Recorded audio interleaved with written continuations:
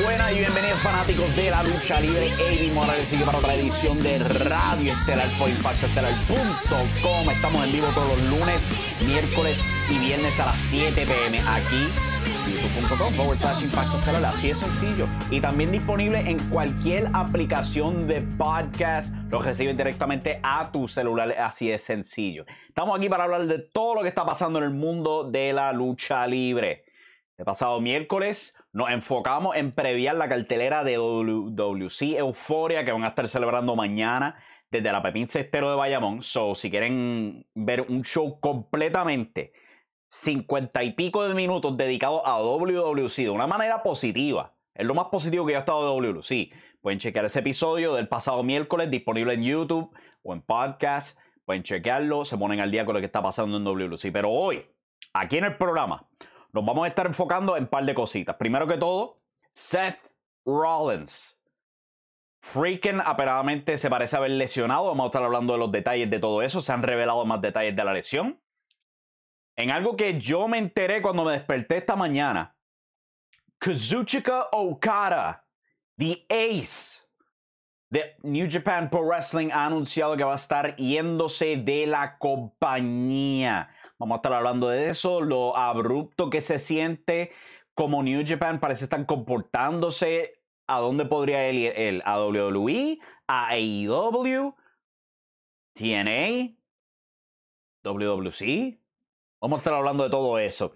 Y también el tema principal para hoy, cual ya vi un par de comentarios en el chat, hay que hablar del tribalismo en la fanaticada. AEW, WWE, yo creo que como que han botado la bola esta semana y vamos a estar hablando de ese tema. Por supuesto, pueden ser parte del chat, tirar las preguntas que quieran, las vamos a estar contestando. Saludos a Jaime Andino, que llegó antes del comienzo del show. Él comenta: los fans de lucha libre son tribalistas y tóxicos. Vamos a estar hablando de eso más tarde en el programa. También comenta: Samoa Joe vs. Hook me recordó al Undertaker vs. Jeff Hardy en Raw. Buena comparación. Buena comparación. Michael García comenta: buenas noches. Buenas noches a ti, espero que estés bien en el día de hoy. También Melvin Hernández, saludos brother papi, saludos a ti, espero que estés bien esta noche, este viernes. Y recuerden, si ustedes se fueron para la Sanse, ustedes son unos brutos. Jodiendo, pero los comentarios que hice este pasado miércoles sobre WLC y los fanáticos pidiendo que Rey González se virara a rudo, causaron unas reacciones tan y tan cómicas que me llegaron por inbox, que quería repetirlo. Melvin Hernández comenta: CM Punk tiene que estar echando mil pestes. Michael García comenta: las especulaciones AEW están ganando la puya por Okada. Vamos a hablar de eso, sí, en breve. Vamos a comenzar con eso, específicamente con la salida de Kazuchika Okada de New Japan Pro Wrestling, cual es algo bastante histórico. En pantalla podemos ver aquí el press release por parte de New Japan Pro Wrestling. En su página oficial, ellos dicen: gracias por apoyar New Japan Pro Wrestling. Kazuchika Okada estará yéndose de New Japan Pro Wrestling al concluir su contrato enero 31 del 2024. Le pedimos disculpas a los fanáticos por la naturaleza abrupta de este anuncio, pero únanse a nosotros en desearle a Okada lo mejor en su futuro. Y debería notar eso antes de continuar. Pedimos disculpas por la naturaleza abrupta de este anuncio. Esto al parecer salió de la nada. Y técnicamente no es de la nada, porque se ha estado rumoreando esto ya por varios meses, de que Okada estaba interesado en trabajar en Estados Unidos. Y New Japan, parte de la estrategia para retenerlo fue colocar a Hiroshi Tanahashi como el nuevo presidente de New Japan Pro Wrestling. Hiroshi Tanahashi, por supuesto, el rival más famoso de Kazuchika Okada, son muy buenos amigos. Él es como un mentor para él. Y lo colocaron como presidente con la mentalidad de tratar de hacerle más simple la cosa, el proceso ahí, pero bueno, esto es lo que yo he estado escuchando porque yo no sé mucho de esto, pero al parecer hay problemas económicos en Japón. El valor del yen ha estado bajando poco a poco, desde la pandemia ha sido más fuerte y hemos visto pues que ha habido una reducción en eso y eso ha resultado en muchos luchadores extranjeros, específicamente yéndose de New Japan Pro Wrestling. Ahora tenemos literalmente la cara. O sea, esto es el equivalente de John Cena yéndose de la WWE en el 2013. Sea para donde sea que se vaya, pero es así de comparable esta situación. Vamos a continuar aquí con el press release. Con la serie The New Beginning comenzando este fin de semana, Okada estará apareciendo en sus fechas de febrero. En febrero 11 en Osaka, febrero 23 y 24 en Sapporo. Cambios serán hechos en las próximas carteleras para anunciar prontamente. Apreciamos su entendimiento y su apoyo continuo. Kazuchika Okada dijo lo siguiente. Yo no tengo nada aparte de felicidad voy a dejarlo ahí. Traducirlo un poco difícil a veces cuando se hace al momento. Pero el punto de todo esto es otra buena comparación en el chat por parte de Jaime Andino. Esto es el equivalente de Hulk Hogan en WCW. Sí, mano, es bien equivalente eso. Por eso es que es tan notable, ¿sabes? Porque se han ido bastantes caras de New Japan, de Noah y de All Japan durante los años. Pero nunca literalmente tu jugador franquicia. De nuevo, es como si John Cena se fuera de WWE en el 2013. Es como si Roman Reigns se fuera de la WWE ahora mismo. A ese punto. Es bastante notable. Y New Japan actúa como si esto fuera algo de último momento. Yo creo que ellos estaban muy fuertes en la negociación. O sea, ya yo expliqué, ellos pusieron a Hiroshi Tanahashi de presidente con la intención de hacerlo más fácil para él. Pero por lo menos escuchando varios podcasts, estaba escuchando un montón Voices of Wrestling, estaba escuchando Post Wrestling, el Observer, todo podcast que puedo encontrar al respecto del tema antes de llegar aquí. Muchos tienen la impresión de que todo esto se trata de dinero. Como ya mencioné, Okada estaba con toda la intención de venirse a los Estados Unidos. Y eso es a pesar de que su esposa, Suzuko Mimori, es una actriz de voz, cantante también ahí en Japón. Y habíamos hablado de esto previamente, de que ella siendo tan importante para lo que es la compañía de Bushiroad, porque ella es cantante, actriz de voz, y eso es algo bien grande allá en Japón, la cultura de los ídolos y todo eso. So, inicialmente yo pensaba que jamás iba a pasar. Okada se iba a quedar allá, él no iba a sacar a su esposa y su bebé de allá, no hacía sentido. Al parecer, la situación económica es tan y tan grave que él decidió decir, mira, o me pagan más o me largo. Y efectivamente salgó. ¡Wow! Ahora, ¿a dónde podría caer Kazuchika Okada? Obviamente, pues las opciones son WWE o AEW. Ambas empresas son capaces de darle todo el dinero que él quiera. WWE es una empresa billonaria, mientras que AEW pues tiene el bolsillo de Tony Khan y Shahid Khan. Hay dinero de más. Hay. El que se crea que AEW no puede competir con el dinero de WWE, I'm sorry, pero no es la realidad, lo hemos visto. Ahora, obviamente hay que considerar otros aspectos, si es económico para AEW gastar tanto dinero o no, y lo mismo para WWE. Kazuchika Okada es uno de los luchadores más talentosos que ha surgido en los últimos 20 años. Gatos peleando allá afuera ahora mismo. ¿Sabes? Lo que son él, Hiroshi Tanahashi, Bryan Danielson, son de los luchadores más talentosos que hay en el mundo de la lucha libre. Simple y llano. No hay debate. Bien difícil debatirlo. Hemos visto las increíbles luchas que han dado. Y al parecer, pues Triple H y Shawn Michaels tienen mucho interés. Pero al mismo tiempo, AEW tiene esa relación con New Japan Pro Wrestling.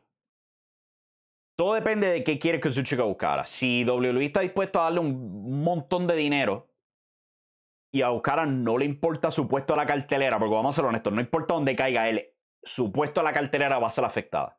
AEW tiene un montón de talento estelar, WWE tiene un montón de talento estelar. Es bien difícil para él llegar a un puesto estelar en cualquiera de las dos compañías. En WWE tiene a Shinsuke Nakamura, otro que fue mentor para él durante su carrera. O sea, cuando los dos estaban trabajando en New Japan Pro Wrestling, Shinsuke Nakamura era el líder del grupo que eventualmente Kazuchika Okada heredó, Chaos. Él fue el mentor de él, lo estableció con su grupo.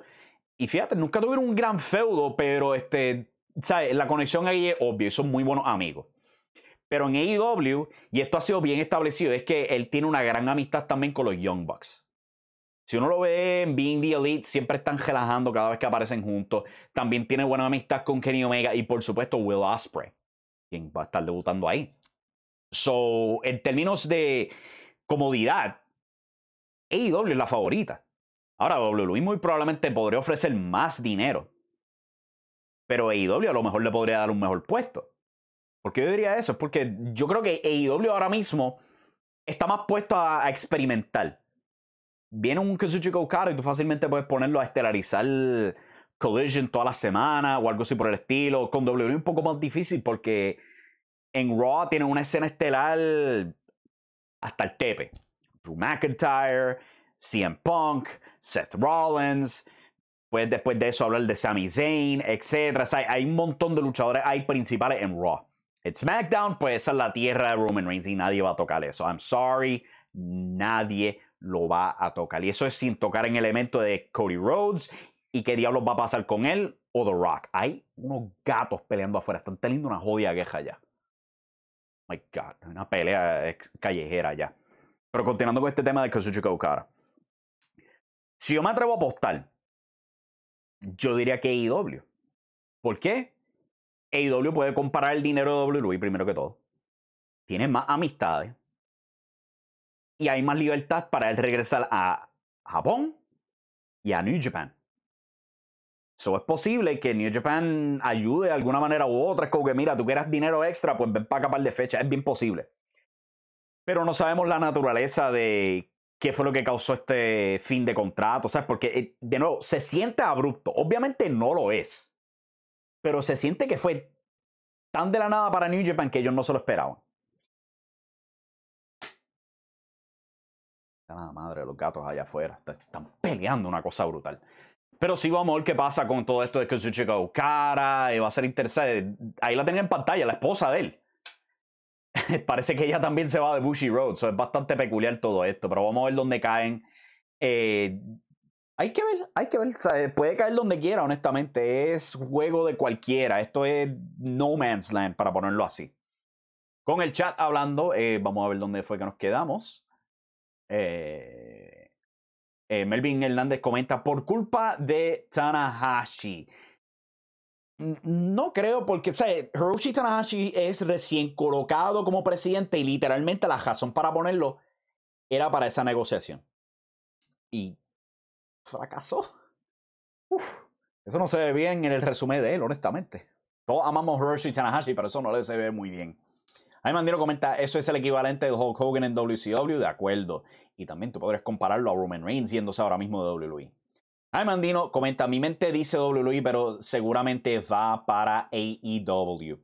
Y fíjate, justo antes del anuncio de que New Japan y Okada ya no van a continuar juntos, Tony Khan puso un tweet diciendo que el 2024 iba a ser un tremendo año para AEW. ¿A qué se refiere él? ¿Habrá al fin concluido sus negociaciones para contratos con Warner Brothers Discovery? ¿Será Mercedes Moné? ¿O es que él sabía lo que iba a pasar con su chica Okada? Si Okada llega a caer en AEW, es doble filo, honestamente, porque de un punto de vista tú podrías decir, diablo, pero AEW se está llevando todas las estrellas grandes de New Japan. Se llevó a Will Ospreay, se llevó a Jay White, y ahora se llevó a Kazuchika Okada. Diablo. Pero al mismo tiempo, tú podrías argumentar, wow, WWE estaba tratando de llevarse a esta gente y AEW los rescató y por lo menos podemos cogerlos prestados. Puedes hacer ese argumento.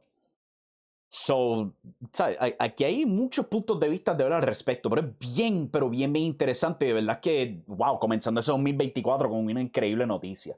Hay que ver dónde cae. ¿Sabes? Mi corazón dice AEW, pero si el hombre quiere mucho dinero, mucho dinero, muy probablemente WWE se lo va a ofrecer más. Pero yo no tengo la misma fe en WWE que la que tengo en AEW con el creativo. Yo creo que él sería mucho más bienvenido en AEW que en WWE. O sea, en WWE uno puede decir un montón de cosas buenas, pero o sea, yo todavía veo a Shinsuke Nakamura en un puesto intermedio. Es como que eso es lo que le espera, honestamente, yo creo. Siempre van a haber obstáculos con WWE y creencias de la vieja escuela. Con AEW, yo creo que hay mucho más espacio para ser experimental con él. Si él quiere ir a la independiente, si él quiere ir a TNA, perdón, si él quiere volver a Japón y luchar en New Japan o ir a Pro Wrestling Nova y a darle más pela a Kairo Kiyomiya, es bien posible que AEW le dé toda la bienvenida para hacer todo eso. Y tiene más amistades. Pero vamos a ver en qué cae todo esto con Kazuchika Okada. Algo bien peculiar, algo bien interesante. El chat continuamos aquí. Francisco Jorio comenta: The LWO's Carlito, Joaquín Wild and Cruz del Toro will take on Santos Escobar, Ángel Garza and Humberto Carrillo on Friday's show. Wow, eso es interesante. Es bien raro, porque Joaquín Wild y Cruz del Toro eran el grupo de fantasma de Santos Escobar y ahora intercambiaron puestos. Es bien raro. Pero hey, por lo menos Carlito al fin encontraron algo que hacer con él. Pero suena como una interesante lucha de tríos ahí para SmackDown esta noche. Gracias por dejar eso en el chat, Francisco. Continuando aquí, Jaime Andino comenta: Mercedes Moné también va para AEW. Todavía no ha sido confirmado, pero eso es lo que se rumora.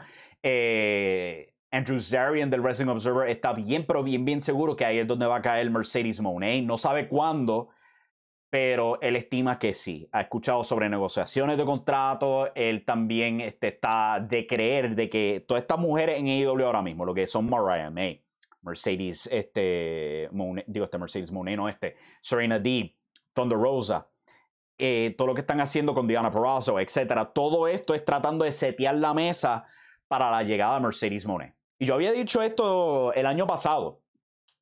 Si AEW quiere a Mercedes Moné, ellos tienen que ponerse las pilas y dejarse la mierda con la división femenina. Tienen que ajustar el creativo. Van en buena dirección con Diana Purrazzo ahora mismo, pero ¿sabes? Eso es una jodida historia nada más. Todavía estamos en tiempos donde solamente hay una lucha femenina por programa. Una lucha femenina en Dynamite, una en Rampage, una en Collision. Se siente que lo hacen por obligación. ¿Sabes? Tienen que extender más. Tú tienes tiempo de más durante la semana. Son 5 horas de programación. Puedes hacer más. Es loco que en Ring of Honor tú ves más acción femenina que en los 3 programas de AEW. It's crazy. Tienen que ajustar más. Si van a traer a Mercedes Moné, tienen que darle una buena división.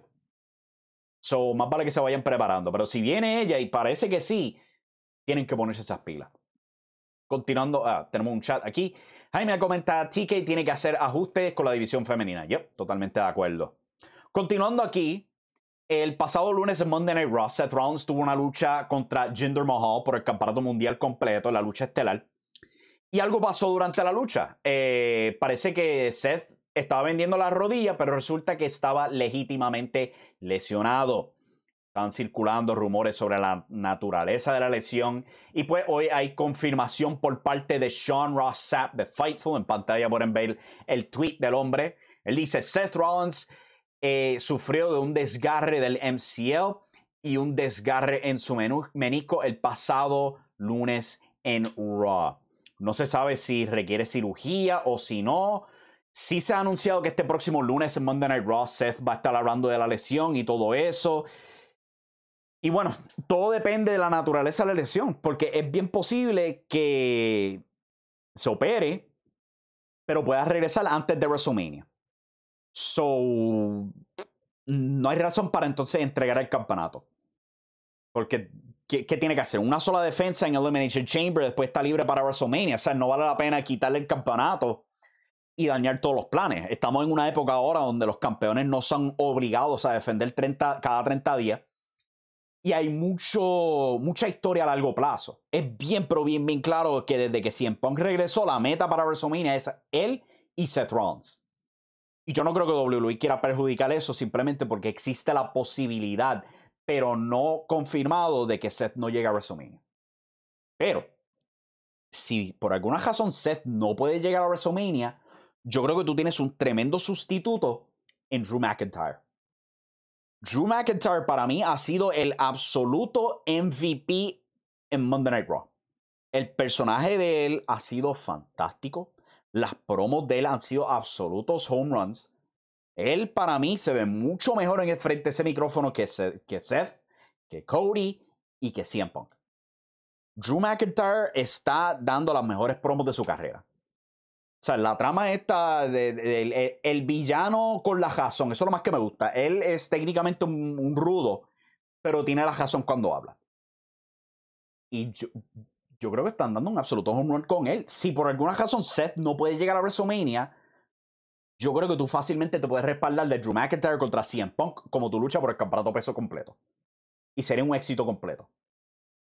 Pero vamos a ver qué pasa, porque es capaz que nada pase, que Seth pueda cumplir en Elimination Chamber, o por lo menos en WrestleMania. Pero esto sí, ese hombre necesita tiempo libre. Rodilla aparte, sabiendo que ese hombre está luchando con vértebras fracturadas. That's crazy, mano. Y yo no soy el fanático más grande de Seth Rollins, del personaje y todo eso, pero tampoco puedo simplemente quitarle el crédito por el tipo estar toda la semana ahí en televisión fajándose. No creo que sea el mejor luchador del mundo, el mejor promo del mundo y todo eso, pero se merece su aplauso por su esfuerzo en el nombre de esa empresa. Solamente que me encantaría que dejara el jodido personaje, but that's fine. Si pega con el público, whatever, yo me lo trago. Francisco Jorio en el chat comenta: Pro Wrestling Illustrated reveals Wrestling Award winners for 2023.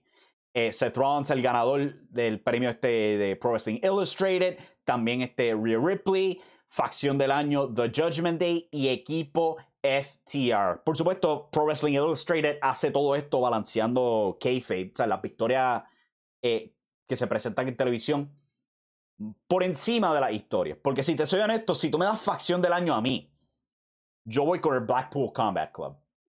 Pero Blackpool Combat Club no han tenido la cantidad de victorias que han tenido The Judgment Day. So, entiendo por qué fueron con esa. Luchador del año, 100% yo estoy a favor de Rhea Ripley. Es la más que ha ganado durante todo el año.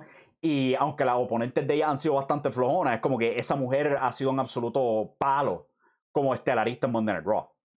So, en eso estoy de acuerdo. Y pareja del año, FTR. Ellos dominaron AEW como campeón en pareja todo el año. So, totalmente de acuerdo. Jaime Andino comenta: Forbidden Door dicen que será en el Tokyo Dome. Yo tengo que suscribirme a uno de los podcasts, a Mad Men, que es el otro podcast de Andrew Zarian, porque yo lo estaba escuchando a él en el Wrestling Observer y él estaba comentando de que AEW estaba planeando cambios en sus pay-per-views, pero no específico. Yo no escuché Mad Men y al parecer de ahí es donde viene este rumor donde posiblemente van a tener Forbidden Door en el Tokyo Dome. Si ellos tienen Forbidden Door en ese Tokyo Dome, wow. Eso sería 3 pay-per-views para AEW, sobrepasando 15,000 boletos. Revolution, Forbidden Door y All In. Wow. Eso también sería un palo para New Japan, porque la mitad de esas ganancias son para ellos al final del día. So, me tengo que imaginar que si New Japan quiere hacerlo, ellos van a hacer todo lo posible por asegurar ese Tokyo Dome para esa fecha. Vamos a ver qué pasa, pero, ¿sabes? Un Tokyo Dome con 40,000 fanáticos, si es que llegan a eso. 30,000 nada más sería algo increíble, porque ni New Japan ha alcanzado eso en los últimos años. Creo que la asistencia más grande en los últimos 3 años desde la pandemia ha sido Pro Wrestling Nova con el retiro de Great Muta, que creo que fue 27,000 fanáticos, creo que fue lo que tuvieron para el Tokyo Dome, para ese show. Pero, mano, si llegan a alcanzar eso, hasta superarlo para Forbidden Door, eso sería increíble. Increíble.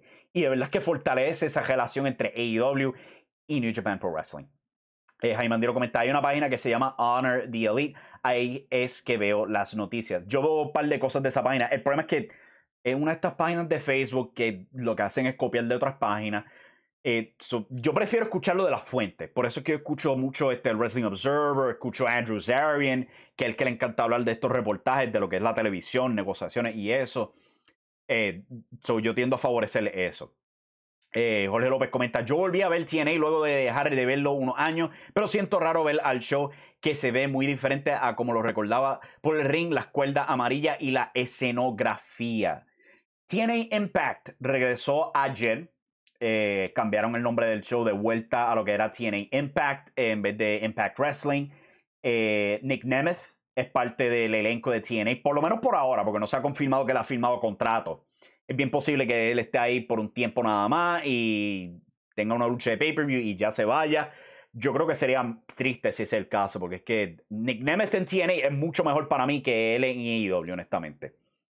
Pero sí, TNA tuvo su primer show desde el rebranding ayer. Se veía bastante nítido. Lograron vender el show en Las Vegas. Esos boletos para nada se estaban moviendo solo un par de semanas atrás y lograron venderlo todo de cantazo. ¡Qué bueno! ¡Qué bueno! Vamos a ver cómo continúa esto con TNA, pero tengo que notar que las próximas sedes son pequeñas. Yo hubiera pensado que ellos iban a estar tratando de incrementar su asistencia y de verdad es que se siente que están mirando para atrás. Vamos a ver qué pasa durante el transcurso del año, pero por lo menos hasta ahora está bastante interesante esto. ¿Verás o asistirás el IPPW? Preguntas a Francisco Osorio. Pues estaba hablando antes de comenzar el show. Mañana tengo compromiso. No sé a qué hora llegue. Voy a ver el pay-per-view, solamente que no sé cuándo. Me hubiera gustado hacer un post-show después del evento, pero si no lo puedo ver en vivo, se me va a hacer bien difícil hacerlo. Jaime Andino comenta, TNA volvió más fuerte que nunca. Con esperanza, vamos a ver cómo les va este 2024. Pero tienen un poco de momentum, hay que aprovecharlo y yo creo que también necesitan más nombres. Nick Nemeth está ahí solo, no va a poder ayudarlo. Alexander Hammerstone todavía no ha firmado. Y yo creo que necesitan más nombres. Yo creo que ellos deberían estar buscando hacia más abajo en vez de estar buscando gente que soltó WWE, que está soltando AEW. O sea, en MLW tú puedes encontrar ahí fácilmente Jacob Fatu, Richard Holiday y otros nombres ahí, Filthy Tom Lawler, que nadie hace nada con ese tipo por más talentoso que sea. En vez de estar esperando que WWE y AEW suelten gente. Porque, ¿sabes? Ellos no tienen el dinero que tiene WWE, tristemente. Jorge López comenta, pero ¿no crees que sería mejor que TNA vuelva a las cuerdas rojas que el amarillo que me recuerda a NXT Gold?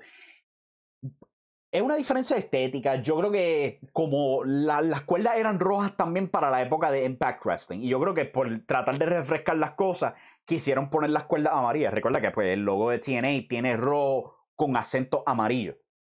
So, es probablemente la razón por la que fueron con amarillo en vez de rojo. Pero para culminar este tema de Seth Rollins, vamos a ver qué pasa este lunes, que anuncian con esperanza no entrega el campeonato. Yo creo que sería penoso que de nuevo tenga que entregar un campeonato. Eso sería bien mala suerte. Pero llegó la hora. Vamos a hablar del tema principal. El tribalismo en la lucha libre. Antes de eso, Jorge López deja un comentario. ¿Te gustaría ver a los Hardys en TNA? Honestamente, yo no quiero ver los Hardys ya. Ha dado pena la acogida de los Hardys en AEW, de verdad, porque ellos pueden quejarse todo lo que quieran en los medios sociales de su dirección creativa, pero, brother, vimos esa lucha en Double or Nothing. Están en bien mala condición. Y yo no creo que cambiándolo a TNA vaya a mejorar la situación con ellos. También, al parecer, hay problemas en la vida de Matt Hardy con su esposa, Reby. Problemas ahí, al parecer, los Hardys están cayendo de nuevo. Mano, yo no sé. Yo creo que ya es hora de pensar en planes de retiro para esos dos. Pero anyway, tribalismo. ¿A qué diablo me estoy refiriendo cuando hablo de este tema? La semana pasada hubo esta controversia en las redes sociales porque Tony Khan se paró en Twitter y él notó que era bien peculiar que Jinder Mahal recibiera una lucha por el campeonato mundial completo de Raw cuando no ha ganado una lucha en más de un año. Pero la gente critica que Hook reciba una lucha titular contra Samoa Joe. Cuando uno mira el récord de Hook, él tiene 45 victorias, creo que era, y solo 3 derrotas antes de esa lucha titular contra Samoa Joe. Uno escucha ese récord, como que wow, eso es impresionante. Yo entiendo que a lo mejor las victorias de Hook no son muy grandes, como que derrotando a Wheeler Yuta, Jungle Boy y todo eso no es muy impresionante. No es el punto. Lo que dijo Tony Khan en papel no está equivocado. Jinder Mahal llevaba más de un año sin ni siquiera luchar. Yo entiendo eso, porque es como que él nota algo y los fanáticos se molestan. ¿Debería estar Tony Khan en Twitter? Honestamente no. Pero si el hombre quiere soltarse ahí, también yo diría que se joda. Do it. Especialmente viendo los ratings de Dynamite esta semana. Casi 900,000 fanáticos. Número 1 en cable para el miércoles. Fue un éxito. Shit. Si es un éxito, es capaz que vuelva a hacerlo. Pero esta es la cosa. Gente en buscar crítica a la Tony Khan se meten estas locuras en la cabeza. A decir cosas como que, Jinder Mahal absolutamente se merece una oportunidad titular. Es como, ¿por qué? El lunes en Raw, cuando se dieron esa lucha, parte de la promo de Seth Rollins. O sea, esto no es algo que tras bastidores. Esto es literalmente lo que hicieron en televisión. Seth Rollins le dijo a Jinder Mahal, la gente te odia. Tú le caes mal. A ti nadie te está echando de menos. Simplemente no te quieren ver. Tú no has hecho nada. ¿Ok? Eso es lo que Seth dijo en televisión. Pero entonces viene este tweet de Tony Khan. Pues de nuevo, técnicamente fuera de sitio. No cabe duda que es fuera de sitio. Pero factualmente no está equivocado. Y por llevarle la contraria a él, por continuar la ola de, es Tony Khan, es AEW, vamos a burlarnos de ellos. Tú tenías gente en Twitter defendiendo a Jinder Mahal. Es Jinder Mahal. ¿Ok? Es Jinder Mahal. He's no good. Llevamos años y años y años y años de ver a Jinder Mahal en televisión y nunca ha aportado nada bueno. ¿Qué buena lucha tú has visto de Jinder Mahal? Cero. El hombre fue campeón de la WWE con el propósito de venderle al mercado indio y hasta en eso fracasó. Pero en querer llevarle la contraria a Tony Khan, nos ponemos a defender a Jinder Mahal. Si tú me hubieras dicho que la lucha para Raw este lunes hubiera sido Seth Rollins contra Ivar, contra R-Truth, contra JD McDonough, o contra Dominic, o contra Kira Tozawa, contra quien sea en el elenco de Monday Night Raw, aparte de Jinder Mahal, yo te hubiera dicho, eso es nítido, eso suena nítido. Pero siendo Jinder Mahal, yo me quedé como que, ¿por qué? Why? Entonces estábamos en gente diciendo, no, que si Jinder Mahal es tremendo luchador, es buena mano, y yo me quedé como que, ¿really? ¿En qué sentido? ¿En que tienes que hacer una lista de más de 100 luchadores para al fin poder encontrar un puesto para Jinder Mahal? Mano, la razón por la que él está con la compañía es simplemente porque querían un indio y porque corta esas promos de odienme porque soy extranjero. Esa es la única razón. Eso y que no están despidiendo gente de nuevo. Eso y el cuerpo, obviamente. Pero vamos a ser sinceros, esa Jinder Mahal nunca ha sido buen luchador. Estamos en una era donde se espera un nivel de calidad buena dentro del cuadrilátero. Y tú tienes cientos de luchadores dentro de la misma WWE que te pueden dar una mejor lucha que Jinder Mahal contra Seth Rollins. Lo hicieron pues por rellenar televisión, porque Jinder tuvo una promo con The Rock y dijeron, vamos a aprovechar esto para hacer algo interesante. So, hicieron eso. En ese sentido, I get it. Era una lucha por matar tiempo, porque claramente Seth Rollins no va a defender su campeonato en Royal Rumble. Antes de la lesión, era bien claro que no iba a defender el título porque no tenía un retador acomodado. Este pasado lunes en Raw parecía que estaban acomodando a Bronson Reed. Él cortó una promo tras bastidores diciendo, hay un campeón que no sabe que yo voy tras él. Él es australiano. Elimination Chamber en Australia. Do the math. Así de simple.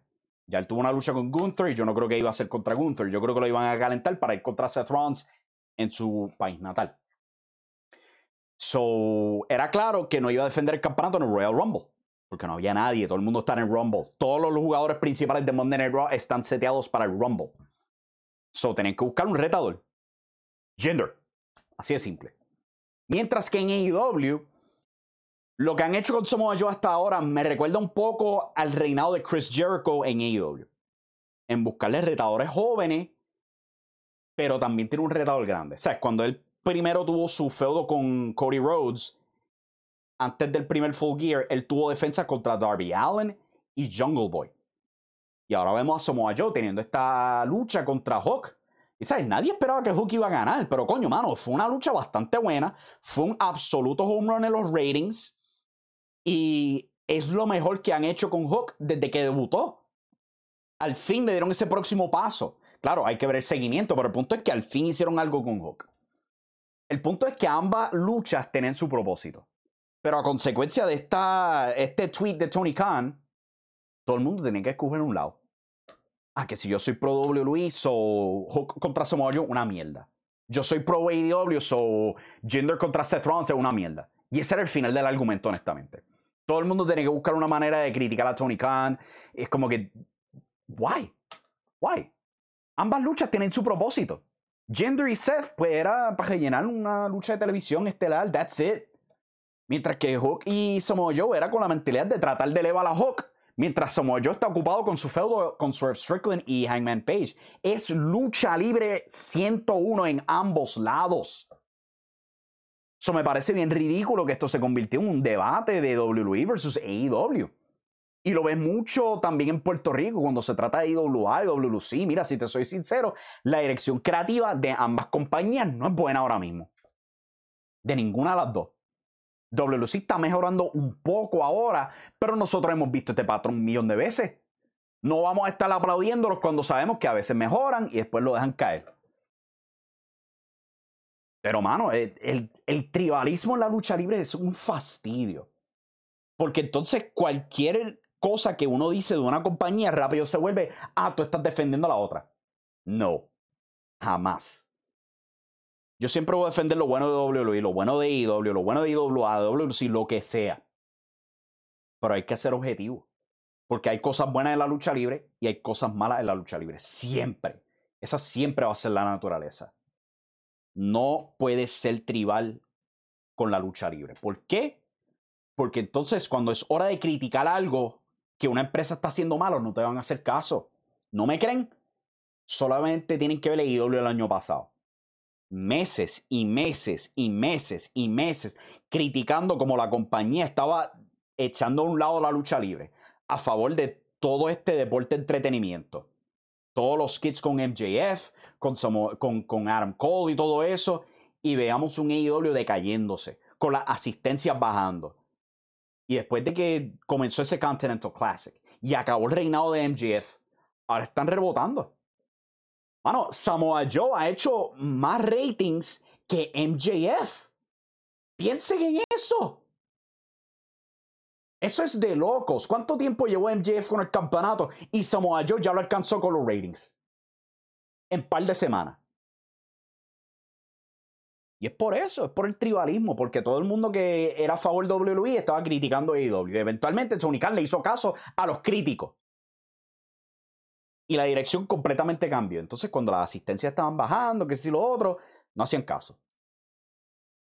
Ahora están arreglando y arreglaron las cosas con el Continental Classic. Y yo he dicho esto un montón de veces. ¿Para qué carajo yo quiero una AEW imitando a la WWE si yo tengo la WWE? Dame algo distinto. WWE, y yo no digo esto por criticar la WWE. WWE ha hecho un tremendo trabajo en convertir sus personajes en caricaturas. Y a lo mejor tú ves eso, es como que, pero ¿qué tú estás diciendo? No, caricaturas es lo que vendía en los 80. Hulk Hogan, Macho Man, Jake the Snake, los Bushwhackers, The $1 Million Man, Ted DiBiase, Ultimate Warrior, Ricky the Dragon Steamboat. O sea, todos esos personajes de la WWE eran específicamente diseñados para hacer caricaturas en vida real. Y fue un absoluto palo para la WWE en los 80. Y lo han hecho de nuevo. Lo están haciendo ahora. La gran mayoría de estos personajes que tú ves en WWE hoy día son caricaturas. Solamente mira a Seth. Cada vez que nos burlamos de la risa, las estúpidas gafas, los odios chalecos. Es un personaje, es una caricatura. Y funciona para él. Y él no es el único. O sea, Jey Uso, que ahora la da con gritar "Yi". Y nadie sabe qué carajo significa eso porque es un meme de hace 15 años atrás. Eso es una caricatura. CM Punk se ha vuelto una caricatura. Pero Roman Reigns es otra caricatura. O sea, el contrario parándose ahí tan serio. Acknowledge me. Es una caricatura. Y funciona para ellos. Y ha resultado un 2023 billonario para la WWE. Y ese es su lane. Si ellos van a tomar esa ruta, ¿por qué carajo yo quiero que AEW haga lo mismo? Why? A mí me encanta que AEW sea este manjar de empresas ideales independientes. Porque es distinto. Y está funcionando para ellos. Mira ese rating de este pasado miércoles. Las asistencias están mejorando. Los pay-per-views continúan siendo absolutos sellouts. Está funcionando para ambas empresas. Y a mí me encantaría llegar a ese punto donde ambas empresas están ganando millones y millones por año. So vamos a dejarnos el tribalismo. Cuando alguien hace algo mal, más vale que sea porque están haciendo algo mal y no porque tú quieres que la otra compañía sea como la que te gusta a ti. No vale la pena tener dos WWE. O sea, TNA lo trató por años y años y años y fracasaron. WCW literalmente murió persiguiendo a la WWF. So vamos a dejarnos del tribalismo. It sucks. Es una mierda. ¿Ok?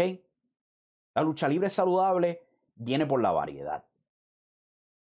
So, compórtense. Vamos a escuchar. ¿Dónde fue que nos quedamos? Jaime Andino comenta: TK debería alejarse de Twitter. Sí, yo estoy yo estoy de dos mentes. Como dije la semana pasada, es como que si él quiere decir lo que él quiere decir, que se joda. Porque, ¿sabes? Es directamente del playbook de Eric Bischoff y de Paul Heyman. Ellos hacían la misma mierda. La diferencia es que ellos lo hacían en televisión, él lo hace en Twitter. Y si te soy honesto, yo prefiero que lo haga en Twitter a que lo haga en la misma televisión. So, ese es mi pensar. Pero también, si él quiere ser profesional, yo diría, pues aléjate del Twitter. Pero si él quiere ser un promotor loco como los de los 90, pues que lo haga.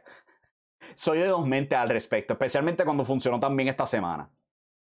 Manolo Sánchez comenta: ¿qué opinas de cierto señor que vende humo en su página y canal de YouTube quejándose de que Adam Copeland los están tratando mal en AEW solo porque pierde contra Christian? No sé a cuál tú te refieres, porque son un montón de creadores de contenido que venden humo en sus páginas. No sé si te refieres a Hugo. Yo no lo he estado siguiendo desde aniversario. Pero el punto es, Adam Copeland está haciendo lo que le da la gana. Él no está luchando contra Griff Garrison porque AEW lo está obligando. Él lo está haciendo porque se antojó de hacerlo. Si él quiere perder contra Christian, si él quiere luchar contra Griff Garrison, si él quiere payasear por ahí con Kip Sabian, es lo que él quiere. Que se joda. Él lleva años y años y años y años en televisión. Y yo creo que desde que llegó a AEW, él se ha percatado de que él necesita cambiar y que tiene que adaptarse a un nuevo elenco y tratar nuevas cosas, porque eso le funciona a Christian. Él todavía no ha encontrado ese cambio. Y yo creo que él lo reconoce y está buscando cómo cambiar. Y está divirtiéndose mientras lo hace.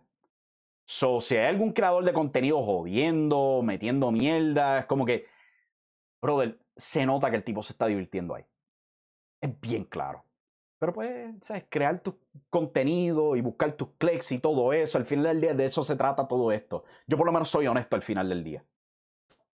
Continuando aquí. Jinder Mahal deben darle el release, dice Jaime Andino. Sí, estoy de acuerdo. O sea, lo único que aporta él es que tiene un tremendo look. Pero nunca ha sido bueno en el micrófono. Él ha sido horrible en el micrófono. Yo siempre me voy a acordar de cuando él era campeón de la WWE y cortó esta promo con Shinsuke Nakamura. Y Jinder parece que le dieron la instrucción de como el búrlate de él es japonés, y entonces viene y se para frente al jodido micrófono. Y Jinder, y esto probablemente lo pueden encontrar por YouTube, se pega a gritarle a Shinsuke: ¡Pikachu! ¡Pikachu! Y yo me quedé como que, no. ¿Quién fue el jodido imbécil que libretó esta promo? Pueden buscar eso por YouTube. Creo que era antes de Hell in a Cell en el 2017. Jinder Mahal burlándose de Shinsuke Nakamura, gritándole Pikachu, porque Pikachu es de Japón y Shinsuke Nakamura es de Japón. Coño, mano, ni que estuviéramos en los 80. Y yo escucho un montón de gente defendiéndolo. No, Jinder es bueno. ¿En qué sentido? Porque yo nunca veo luchas buenas de él. Nunca he escuchado buenas promos de él. Es musculoso, claro. Pero vamos a ser sinceros, hoy día cualquiera puede hacerle eso en WWE porque tienen el tiempo para hacerlo. ¿Qué aporta Jinder Mahal? Si puede, y esto es algo que yo he escuchado en muchas páginas, que una de las razones por la que WWE siempre lo tiene por ahí es porque él es seguro cuando se trata de luchar en el cuadrilátero, cual es bien irónico con la lesión de Seth. Pero eso es lo que he escuchado del por qué WWE ama tanto a Jinder, porque es seguro. Pero no es porque es bueno. Come on. Si tú tienes cientos de luchadores que te pueden hacer mejor trabajo que él, ¿de verdad es bueno? No. Hay ciertos podcasteros que defienden a WWE. Sí, mano, esa siempre va a ser la montaña que va a estar subiendo AEW. siempre tienen tus creadores de contenido que es como que WWE es lo único que conocen. Y pueden darse el pecho de que si la Attitude Era, que si esto, que si lo otro. Claramente no se acuerdan de la Attitude Era. Porque la Attitude Era tenía un montón de fallos. Uno de los fallos más grandes de la Attitude Era era WCW persiguiendo a la WWF cuando tomaron la delantera. Ahí no hay debate. Es literalmente la razón por la que murió WCW. Con las obsesiones de Eric Bischoff y las de Vince Russo en seguir a la WWF. So, de verdad es que me está demente. Y pues también es que es contenido fácil. ¿Sabes? Es fácil monetizar esa clase de contenido si tú siempre estás favoreciendo a la WWE, especialmente ahora que la WWE es tan popular. Pero aquí no. Aquí somos honestos.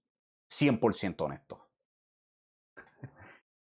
Continuando aquí, Jaime Andy lo comenta, MJF no vende. Yo creo que el problema de MJF es que se le dio demasiada libertad y el muchacho joven que es, se sintió bien ambicioso.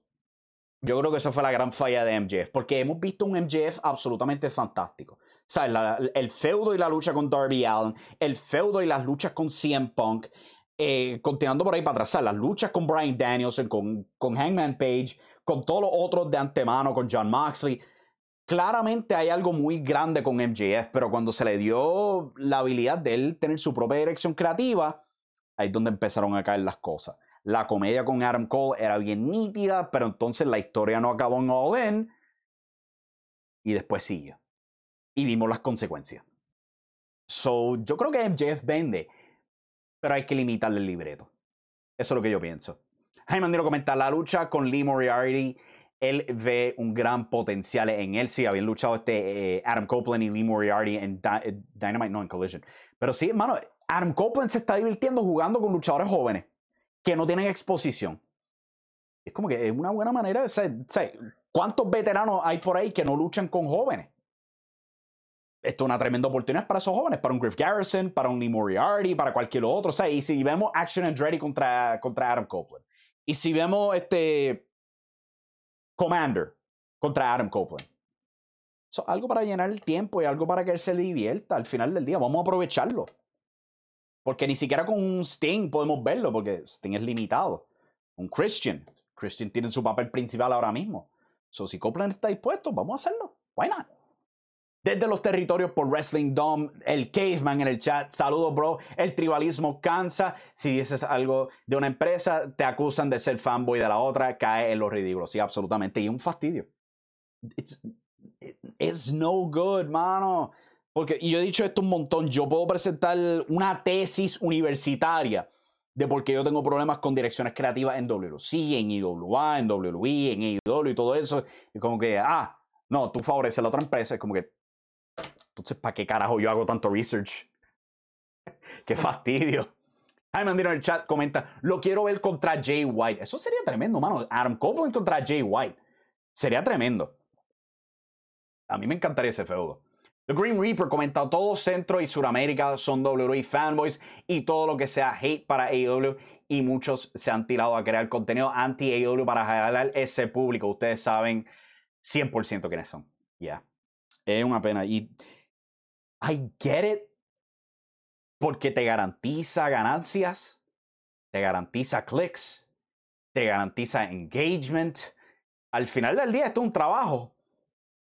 Aunque no favorezco esa clase de práctica, I kind of get it también.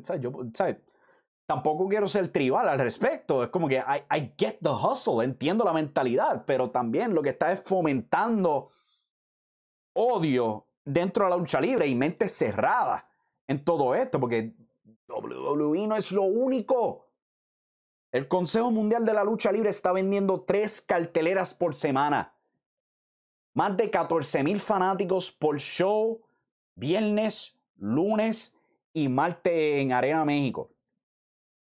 Y tenlo por seguro que ellos no te luchan el estilo de WWE. Y es más, volviendo a esa gente con esa mentalidad 100% cerrada. Yo he visto clips de ellos quejándose, que si esto, aquí no hay psicología, que si esto es lo otro, etc. Es como que, brother, en México, psicología en realidad no aplica.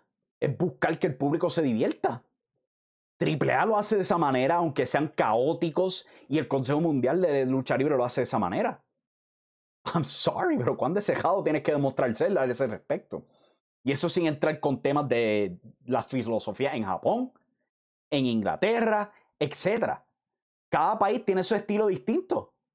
Y en Japón, en México, el estilo es que el público reaccione. Al carajo la psicología, que el público reaccione. ¿Ok? So, no pueden cejarse con solo WWE. Y yo creo que una belleza que podemos vivir en una época donde puedes ver el Consejo Mundial de Lucha Libre cuando tú quieras, que puedes ver New Japan Pro Wrestling cuando tú quieras, que puedas ver Stardom cuando te dé la gana, TNA cuando te dé la gana, AEW, WWE, que haya tanta variedad. So, it sucks que solamente haya una mentalidad por parte de un montón de gente. Es bien triste. Yo puedo entender si a ti no te gusta AEW o TNA o algo así por el estilo AEW, que casi todo el mundo quiere tirar el hate con AEW. I get that. A lo mejor tú no eres fanático. Yo creo que fue Joe Lanza que dijo esto. Si los de la vieja escuela odian a AEW, eso quiere decir que AEW está haciendo un buen trabajo. Esas fueron palabras de Joe Lanza, de Voices of Wrestling. Yo creo que él es un excelente crítico de la lucha libre. Él dijo eso. Y él se explicó. Porque eso quiere decir que AEW está haciendo cosas nuevas. Y estamos viendo que las asistencias están funcionando. Estamos viendo que los ratings están funcionando. So, yo estoy de acuerdo con las palabras de Joe Lanza. Y yo me voy por ese tren. Si yo veo un Jim Cornette molesto con todo lo que hace AEW, pues AEW tiene que hacer un buen trabajo. Si Eric Bischoff está molesto con la dirección de AEW, deben estar haciendo un buen trabajo. Pero cosa loca, cuando ellos estaban favoreciendo lo que hacía AEW, era por las estupideces que hacía MJF. Digo, esa es la impresión que yo tengo. No estoy diciendo que eso sea verdad porque no lo escucho. Pero, ¿sabes? Si tú eres vieja escuela y no te gusta AEW, that's fine. No hay nada malo con admitirlo. Pero tampoco puedes estar encima de ellos odiándolo por tratar cosas distintas. Porque quieres que sean como WWE. That sucks. Anyway, pero ese es el tema en general que yo quería aportar sobre esto del tribalismo. Ahí Mandino comenta, AEW me gusta simplemente porque hacen una amplia variedad de luchas. Y sí, mano, yo soy bien favoritista de AEW en el sentido de que ellos tratan distintas cosas. Y algo que yo he visto de ellos que de verdad que me encanta es que son bien abiertos a las críticas. Estaban por meses recibiendo estas críticas de esos segmentos con Adam Cole, con MJF, con Roderick Strong, etc. Y que hizo Tony Khan, se paró frente a una conferencia de prensa y dijo, yo voy a hacer un G1 Climax. Y si los fanáticos apoyan esto, esta va a ser la dirección. Y él ha cumplido esa promesa. Digo, hasta ahora. Solamente han pasado como un mes de esta nueva dirección creativa. Pero el punto es que él escuchó esas críticas y reaccionó inmediatamente. No como cierto Eric Bischoff, que pues se le daban esas críticas años y años y años atrás y no escuchaba. Hay que hacer abierto a las críticas por esa razón, porque es bien posible que te funcionen. Y lo vemos con este Continental Classic y esta nueva dirección con AEW. Desde los territorios por Wrestling Dome, el Caveman en el chat dice, es como todas tienen cosas buenas, todos tienen cosas malas. Ya, absolutamente de acuerdo. Yo soy el fan más vieja escuela que hace contenido. Y fíjate, mano, yo te escucho a ti, Caveman, que tú en muchas ocasiones dices que AEW hace cosas que a ti no te gustan. That's fine. Y yo te estaba escuchando ayer y hablando de cosas que te gustan, como lo que ha sido esto de Shane Strickland, Hangman Page y Samoa Joe, and that's great. Porque tú estás siendo honesto. No todo lo que hacen ellos te favorece, pero hay cosas que sí te gustan. Algo que probablemente divide un montón de gente ahora mismo es la dirección de los Young Bucks. Yo te soy honesto, a mí me gusta porque es clásico Young Bucks. Bien tongue in cheek, bien insider. Yo sé que a no todo el mundo le gusta, pero es que se supone que sean rudos. So, si los estabas abuchando, entonces están haciendo buen trabajo en ese aspecto. O sea, los bigotitos bien Vince McMahon y todo eso. Pero al mismo tiempo, yo tengo que argumentar. Esta historia de comedia es la mejor manera del retiro de Sting. Ahí sí yo tengo que debatir si es buena idea. Si hubieran hecho esto después de esta lucha con Darby Allin y Sting, yo estaría 100% de acuerdo en hacerlo. Pero si es la última lucha de ellos, de Sting y Darby Allin juntos como pareja, y este es el retiro de Sting, enfrentando a los Young Bucks, ahí sí que yo tengo que cuestionar si es buena idea ir con esta historia cómica.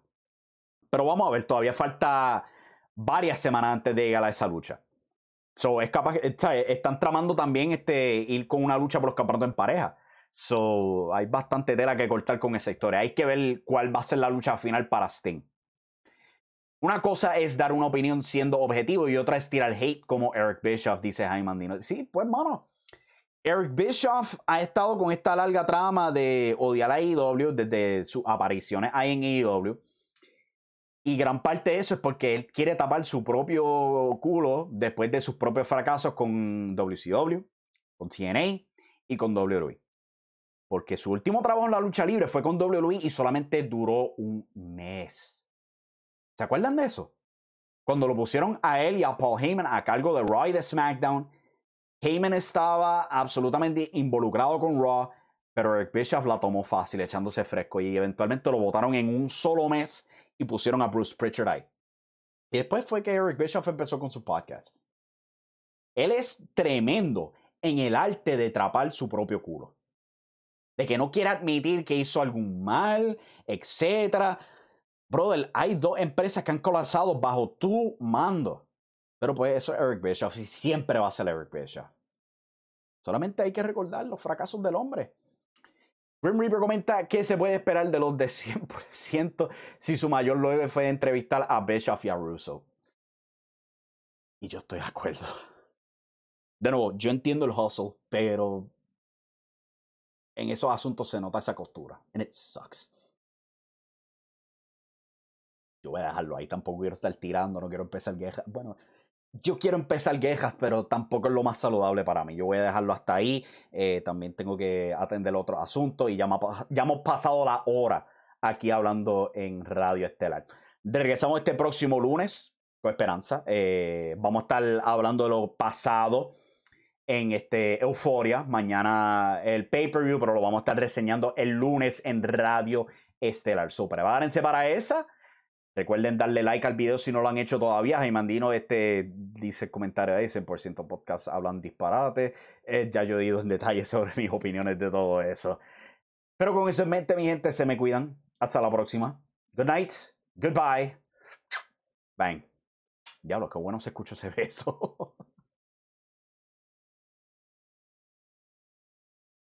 Y recuerden que la acción está en la lucha libre.